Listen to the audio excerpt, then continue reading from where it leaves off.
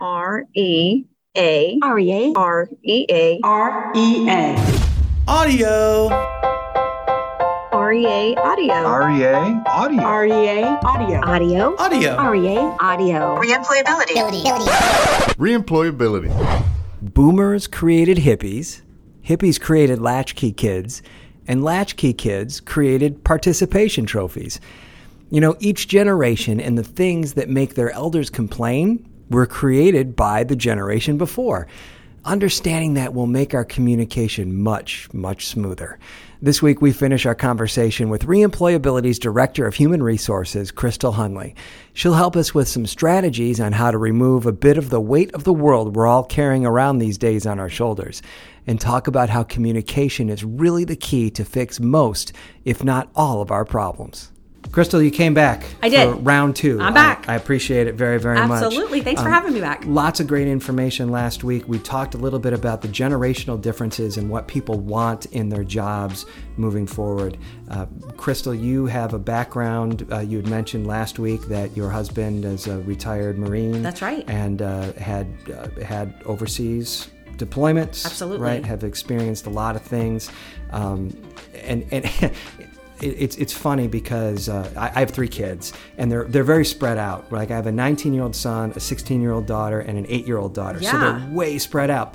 But the drama that thank goodness my daughter, my oldest daughter, the 16-year-old, kind of avoids, right? Yeah, so I feel very blessed because I'm not a drama guy. Right. But sometimes she comes home with some stuff, and I go, you have no idea what real issues that people deal with. That's right. And I see that even sometimes here, and what's important to you is important to you. So I'm not saying that people's Absolutely. concerns are not important because personally to you, but people will come into my office with things and I'm like, I want to say, you know, right now there are people in Ukraine who have nothing. Yes. Nothing. Yes. I mean, that's a problem. Right. Right. The fact that your computer is glitching is going to be okay. But to a 16-year-old, the fact that her friend won't talk to her, that is a huge problem. It is. And it's actually more important to her in this moment than anything dealing with something on the news. You're so nice. I'm just like, are you kidding me? Just go away. But no, you're right. So that's how it is for employees too, right? I mean,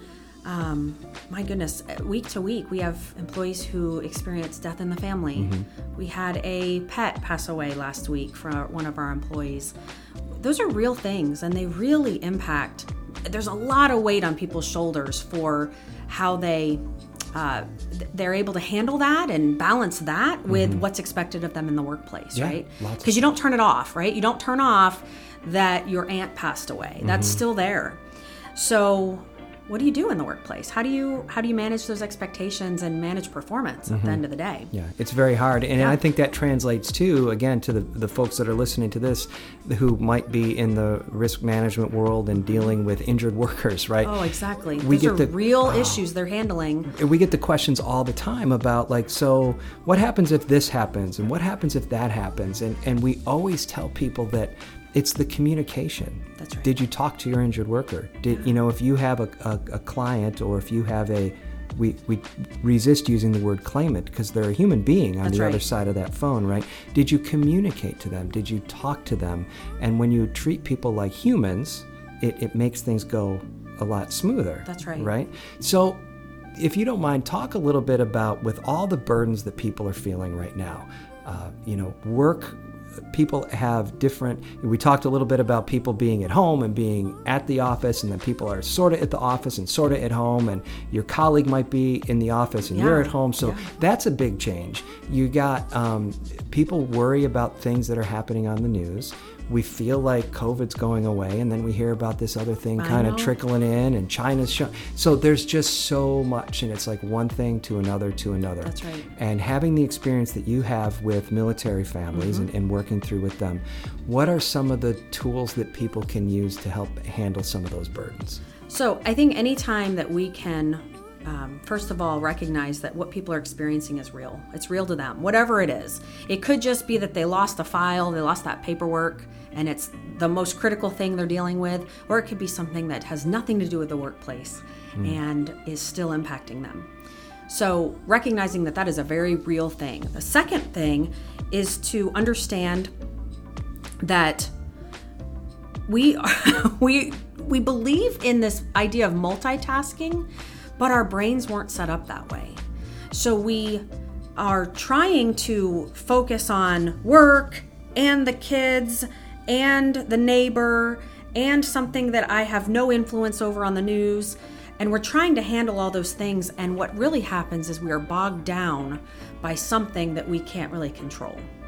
So what do? We have to create pauses of time in our workday that we can kind of decompress. And it might literally be locking your computer and doing a stretch at your desk. It can be that simple. It could be here at Reemployability, we do walks around the building. There's a couple people that'll just grab one another and let's go on a quick walk, 1 or 2 walks around, and get that's the fresh air, the sunshine, and it also gets you to stop worrying about whatever might have been going on. But I think we have to just recognize that there's a lot going on. And we can't handle all of it. We can't solve all of it. We aren't expected to, but it is influencing sometimes the decision making. There's a lot of articles that I'm reading lately about this idea, the remote work, and how it's really, they're finding it's negative towards the work-life balance instead of the opposite that we were expecting. We were expecting being able to be at home, you're able to empty the dishwasher, you're able to take care of some things during your quick break. What they're finding is that you're not really ever separating yourself from the workplace. You're always at work. Then you don't have a peaceful place to go when work shuts off.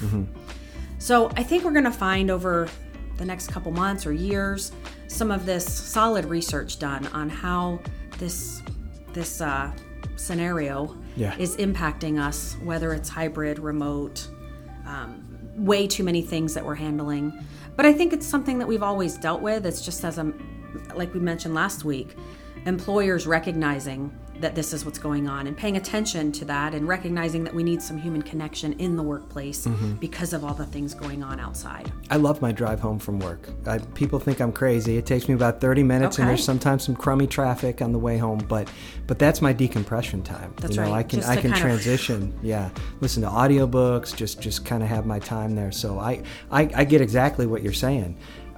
So we talked a little bit about the different generations and what they're expecting in the workplace now. And again, I think some of the things that they're expecting can also translate into adjusters that are talking to their the injured workers that they're working with on a daily basis in a way to kind of try to humanize that. From what we read, the baby boomer generation, they want money. Money is still what it is that they want, and stability. Stability, right? And with the Gen Z, it's more diversity. They do. They value diversity. They want to work. They want to be part of a group where not everybody looks the same and believes the same thing. They really value being belonging, but having different flavors there. Does that make sense? Yeah, it does. Yeah. Now, where problems come in is when somebody from one generation is communicating and working with somebody from another generation, and it's very easy to like my parents thought that the Gen Xers were a bunch of we're never going to be successful in our lives, and my generation feels like the millennials are never going to be anything, and my parents' generation thought that everybody was a hippie, right? That's right. So it's always been like that. But you know what's crazy is that each generation created the next generation, right? Yeah. And I use this example, we get for millennials, we're told that millennials are like snowflakes, they're delicate and they want to be unique and individual, and that everybody gets a trophy so their feelings aren't hurt. Well, guess who created that? The previous generation. Yeah. Right? Those little kiddos didn't say, I want a trophy too. Yeah. It was really mom and dad that said, I didn't like the way I felt when I wasn't recognized for my efforts. And I want to make sure that I instill in my children the fact that their efforts are paying off, right? Right. Well, so then everybody gets a participation trophy. There was a good reason for that, but now it's become funny and plenty of memes out there. Right. But the reality is that that's what was created from somebody, the generation prior. Right. And we can come up with 1,000 more examples for every generation. Yeah, and it's fun. That's right. And the It's good fun. things and the bad things Yeah. really were instilled from the wins and losses from the generation prior. So practically speaking, if I'm a Gen Xer and I'm a risk manager and I'm dealing with a bunch of millennials, and how do I better communicate? I've always heard, put yourself in their shoes, but it's kind of hard to do sometimes. That's right. Are there any strategies that you can use to try to do that? I think understanding the differences. So you have to first understand. So putting yourself in somebody else's shoes only works if you really understand what is their scenario, what is their situation. So a millennial values flexibility. They value autonomy, right? They value being able to dabble in things and be part of teams. Well, if that's not something that you're familiar with, whatever generation you're in, doesn't matter, then you might find it difficult to provide opportunities or to provide solutions to some situations that you're trying to help solve for that individual. But I also want to caution us from placing people in boxes and just saying that we are part of a generation or part of something. We really have to recognize that we are individuals, right? And so it goes back to probably every conversation you and I have had. Talking, communicate, talk it out, recognizing that this millennial and that millennial might have completely different wants and needs. And the only way you're going to find that out is by chatting and asking those questions. I love our book club that you've put together here. Yes. We read The Energy Bus, which is awesome. We're almost done with Who Moved My Cheese, That's right. which is, I read that book like 100 years ago, Yes. and I've read it over and over and It's over. still applicable. Oh, it's amazing. Yeah. And I think the first step to being able to understand and communicate better is you gotta, in your own head, realize that you need to get better at it. That's right. Right. I had my son played baseball for a number of years, and he was never very aggressive at the plate. And we had a friend who was a professional tennis coach, and I went up to, I said, Craig, can you please help my son be more aggressive at the plate? And he said he's not going to be unless he realizes he has to be. And until he yes. buys into that, you can talk to your blue in the face, right? So is there a way, or are there strategies? I know there's never one magic way. Sure. How do you lead somebody in the direction of understanding that maybe there is a change that can be made that would help us all to get along better or do better at what you're doing? I think it's just creating opportunities. So a good slate where people can have honest conversations. I think it's when we're speaking the same language. You mentioned the book club. When we're speaking the same language from topics in a book and we're using literally the same phrases, the same ideas, it helps us to have a level playing field in some of our values or beliefs that we're trying to come up with. It also, I think it's just making sure that there's an environment of trust, right? I'm not going to disagree with you as my colleague or my boss if I feel that a disagreement will lead to my demise. Right. Yeah. So creating a space where people can be honest and people can raise their hand and say, I'm not sure I agree with this, or I have a different thought. Could I share it with you? That's really important. And it's great to be able to do it in an environment like this, because social media has become more and more my just goodness. like you put up an idea and they're like, well, you're just stupid. That's Like, right. Which is like a 5-year-old, That's right? right, yes. I think we've degenerated to like 5-year-olds. I'm going to hold my breath until you take that post off. Yeah, you know? and think right now, everybody who's listening, think about how many people you have in your life, friends and family, who have made the threat of, I'm going to give up social media because of Right. the very thing Todd just mentioned. It's real. It is. We're kind of getting fed up with it. So we want people to be authentic, but we want to be able to carry on a conversation that maybe both parties don't see it exactly the same and never will, and that's okay. Yeah.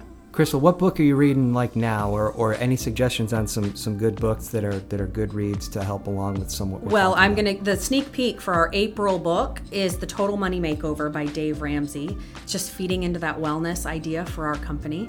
So this is going to hit the financial wellness component. But I am not reading that one yet. Right. I am cheating. I'm going to the May book, which is the John Gordon book, The Sticks. Oh, goodness.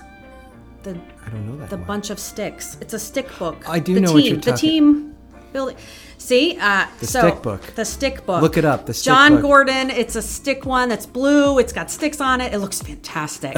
A quick read, and I can't wait to roll that one out here in May. That'll be good. Maybe the next time you have me on, I'll remember the name of a book. It's fine. It's all good. We were talking about asking questions and trying to get in touch with people. The book of Beautiful Questions by Warren Berger. It's Great book. Big, but it was funny. My kids saw it on the bookshelf and they're like, "You're reading a book about questions?" I'm Yes. like, "Would you like to read the book about questions? Tell me why you feel that you think it's funny that I'm reading a book like this." You know, it's great if you can. That's the number one thing about communicating is just trying to just be empathetic. Understand where somebody else is coming from. Yeah. The only way you can do that is if you create that environment where it's safe for them to share. And often you can create that by asking those questions, right? Yep. And even if you're not a business owner or a manager, you can do that in your role right now with all the people you work with and be a champion of it. And people will appreciate you for it. And they'll feel valued. Right. Well, I value you coming on this podcast, Crystal. Excellent. Thank you so much. Thank you so much. I appreciate it. Thank you.